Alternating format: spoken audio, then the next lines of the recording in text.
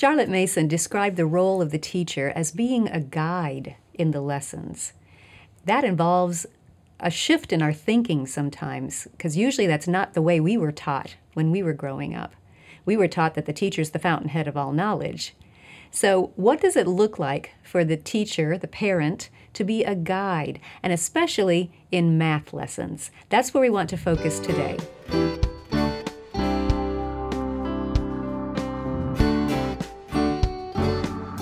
Welcome to the Simply Charlotte Mason podcast. I'm Sonia Schaefer. Joining me today is Rochelle Baborna. We're going to talk about the teacher being a guide in the math lessons and how that looks. I love, as we've discussed this, you had some great ideas of how the teacher, the parent, can guide the child in the math lessons. So just talk for a minute about what that means and how a guide might be different from what we assume the teacher's role should be. From standing at a board and delivering a lecture. Yes, yes. So when I was thinking about this, I was just thinking about, because I love to hike. So I was thinking about if I went someplace new to hike, someplace that was a little more strenuous, maybe a little bit had a larger scope than what I'm used to, my little hikes around the back of the house. I was thinking about what I would look for in a guide if, say, I were going to the Swiss Alps or the Smoky Mountains. And I love the ideas that we were discussing earlier. So let's just walk through them and you can share them with our listeners, all right? You talked about how the guide's attitude is so important in that role as a guide. Talk a little bit about that. Right. So as the parent-teacher, we might not have had a good experience with math ourselves growing up, but that doesn't mean we need to bring that experience into our child's math lesson. So we want to have a good attitude toward math and discover maybe some of the wonder and beauty of math alongside our child. We also don't ever want to give our child the idea that he is somehow behind, because this really undermines a child's confidence. Absolutely. And as a guide for a hike, it's all about your attitude. You bring a positive attitude. It's not like, well, I guess you can follow me if you can keep up, you know. Wouldn't that be horrible? I mean, we could be on a hike with our children, a physical hike, and they might begin with, oh, are we there yet? How long is this going to take? I just want a snack type of a thing. Yeah. But we don't want to be the ones with poor attitude. And our good attitude really helps regulate the atmosphere of the math lesson and brings our child into a good attitude as well. And that doesn't mean that, well, what I'm thinking is, the guide might know there's a challenging part of this hike coming up, and they might actually let you know that that's coming, but it's going to be presented in a positive way. It's not like, oh, here comes a tough one, you know. I hope you make it. I don't know if you can do this. Exactly. But it would be more, we have a little challenge coming up around the corner, and I'm going to be right here with you. We can do this. Let's see what we can discover together. Oh, I like that. I like that. Now, that also can play into another aspect of a guide that we've talked about, and that is not pushing our little hiker I mean, off a cliff, but also along the path. Can you imagine if your guide on a real hike was just like trying to push you or trying to pull you up that hill and not allow you to go at your own pace? They disappear around the corner, and it's like, hello, anyone? And then they peek back, aren't you here yet? You know? Definitely, definitely. Goodness. So we do want to go at the pace of the child in her math lesson. Yeah. Another aspect about that guide, as we've kind of alluded to, that they know the path that they're on, and the whole idea of being prepared as a guide. Some, as you mentioned earlier, some parents might not have had a good experience with math. So talk a little bit about how we can guide a student and be prepared as a guide, even if it's an area that's unfamiliar perhaps to us. Yes. Sometimes it just means staying one step ahead of our child in arithmetic. This could be as easy as simply reading through the lesson in the book before you begin, so that you're prepared, you have any concrete objects or manipulatives that you need. You have the graph book or the math notebook that you need, and that you've looked through the lesson ahead of time so that you're able to actually pay attention to your child. Yes. And may I mention, when you say read it ahead of time, we don't mean while the child's sitting there waiting. Correct. Yes. If you started your hike up the mountain and your guide pulled out the map or the topographical map and just sat there like, Yeah, it's like, turn it around. Yes. That would not be a good guide. We also talked about this, being prepared doesn't mean you have all of the answers. This is a whiz for you. It's about we're in this together, sharing the effort.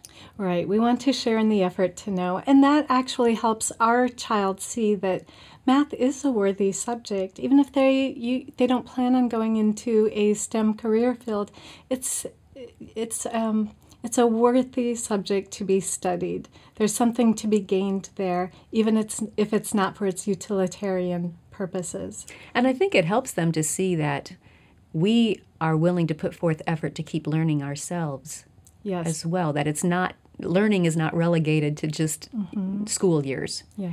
It should become a lifelong pursuit, this thirst for more and more knowledge. Yes. Yeah. And just because we may have stopped at a certain point in our own math lesson doesn't mean that we can't have the adventure of going along with our child on this mountainous realm. That's true. That's true. We might think, I can't teach this particular level of math. But if you can just keep one step ahead, you might be able to be that guide.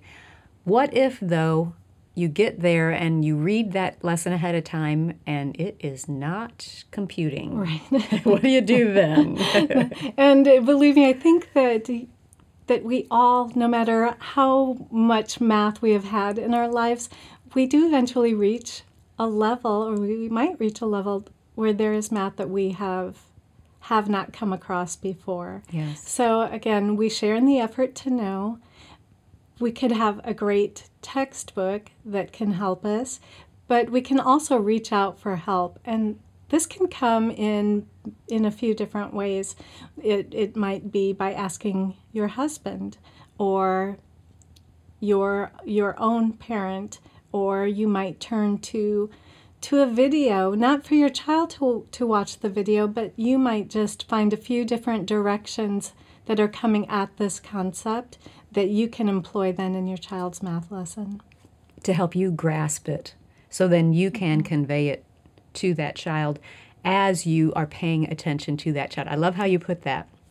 That's so important about we're not just going through the lesson. We want to have enough of a grasp of the lesson that we can focus on, is she understanding it? Is she or is he grasping it as well? Yes. I love that point. And as your child gets older, they might be grasping things a little bit faster than you, but to have a parent by his or her side becomes an important part of establishing a relationship. So talk a little bit about independent work and how that relates then, because you said having that parent by your side is our goal to turn that child loose in the Swiss Alps. Yes. Well, so what's that look like, you know? So math was never meant to be an actual, like, what we call independent subject in our own terminology that we grew up with.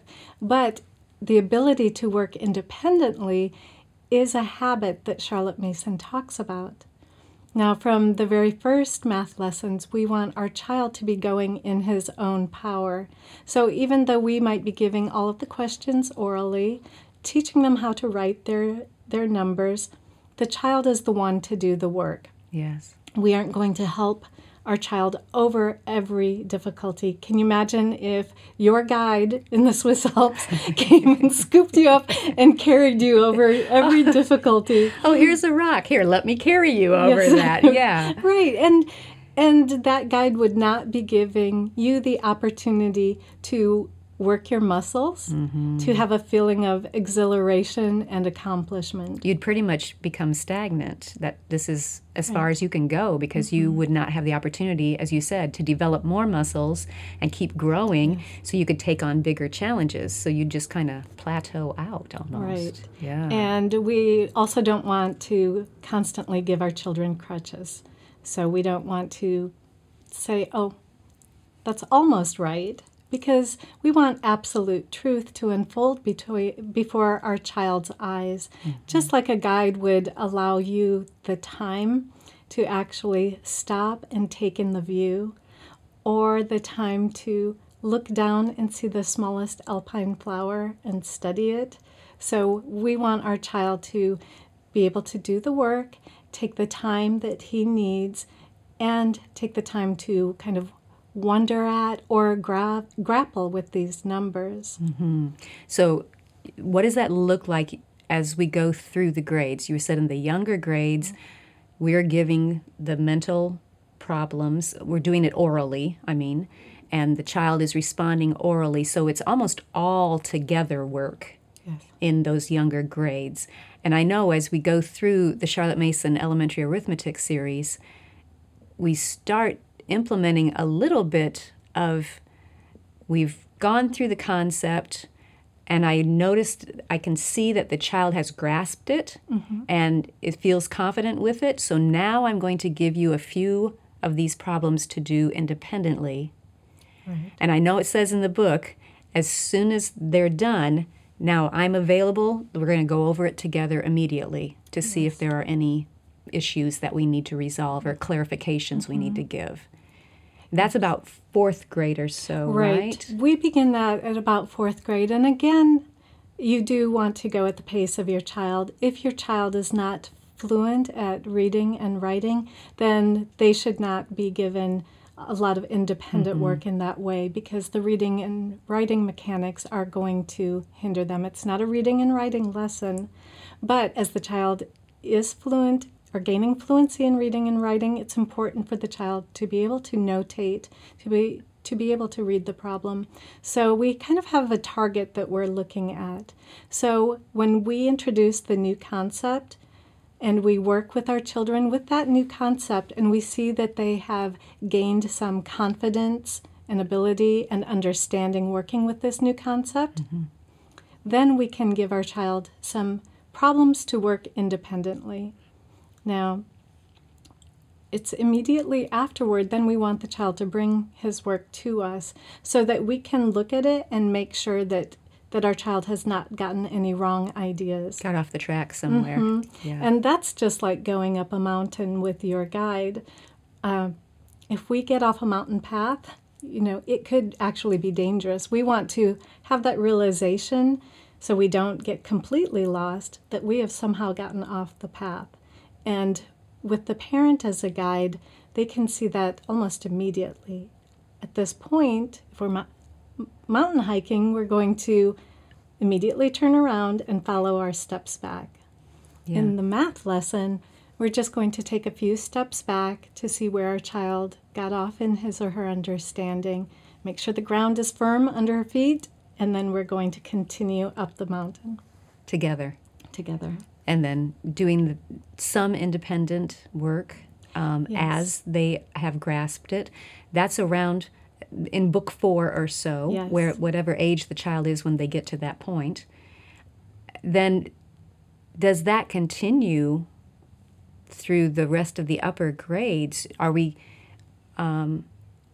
still a guide, I guess I'm asking, or is our goal to get to the point where we just hand the child the book and say, here, go do this whole book this year? So that is not the goal, and it is never the goal, even in other subjects in the Charlotte Mason education. Just as you would introduce a new author or introduce a new book to your child, you'll be there for the introduction of a new concept all the way throughout. But again, as your child has comfort and ability with working with the new concept, then they're allowed to do that independent work on their own. And any review can be taken independently as well by that point. Okay.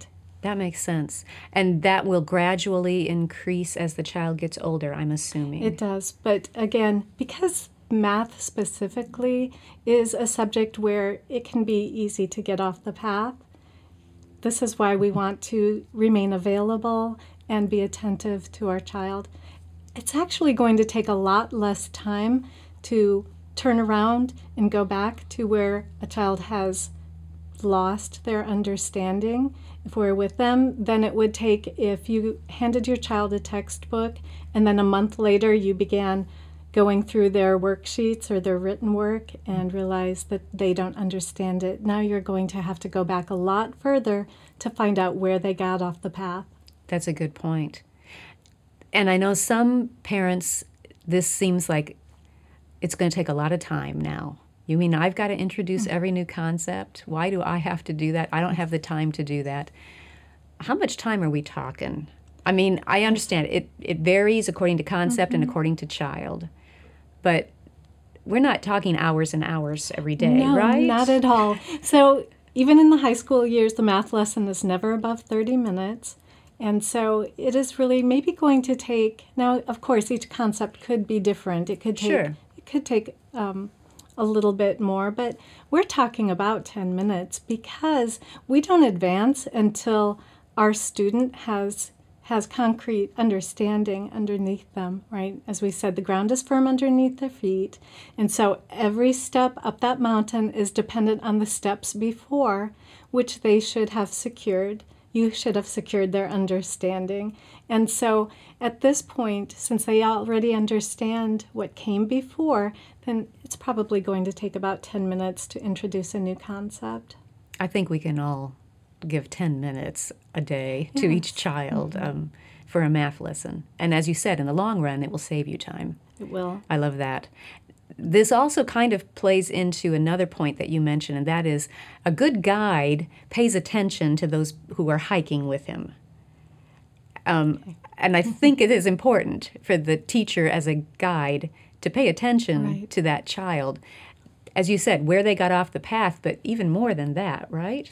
Right. We should be paying attention to our child's stamina level. Oh, yes. So if we need to take a break, if we need water going up the path, things like Yes. this. If we need to just switch to mental math, or if we need to switch to a different subject altogether. So we should be paying attention to our child. Also, when it comes to manipulatives, if a child is getting bored using manipulatives or balks at them, then it's time to put those away. And they can be gotten out whenever they're needed again. So this leads me to an important point, and that is when you're going to be going on a hike, we want to be prepared, but we don't want to weigh ourselves or our hikers down with unnecessary gadgets. Yes. So yes. I remember going on a hike. It was a trail in Black Mountain called Rattlesnake Trail.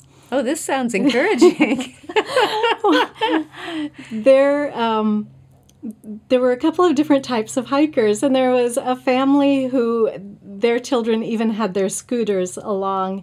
Well, those scooters had to be dropped off pretty early in the hike. Yes. And then there were the hikers that had huge backpacks full of every gadget they could possibly think would be necessary. Well, as prepared as they were actually weighed down by the amount of objects that they had. So when we're going to be doing math lessons with our student, we're going to be using manipulatives. We only want to give them what's needed, and we don't need this expensive gear. We just need our everyday objects. So going up a mountain, you just might need one good hiking stick and a big bottle of water. And with your children, you need a variety of manipulatives, but very simple, everyday objects. I love this comparison that we've been talking about, the guide on the mountains as compared to the teacher as a guide in the math lessons. And I think that picture is going to help a lot of our listeners wrap their minds around what it means that the teacher should act as a guide in the math lessons. So thanks a lot for your experience hiking and sharing it with us and how it looks in a math lesson as well. And I hope everyone just learns to enjoy the mountain views alongside their child. Oh, that's a good point. We can get so focused on the trail that we forget to lift our heads and look at the scenery. Good point. Thanks. If you enjoyed this podcast, be sure to subscribe. We'll see you next time. Thanks for joining us.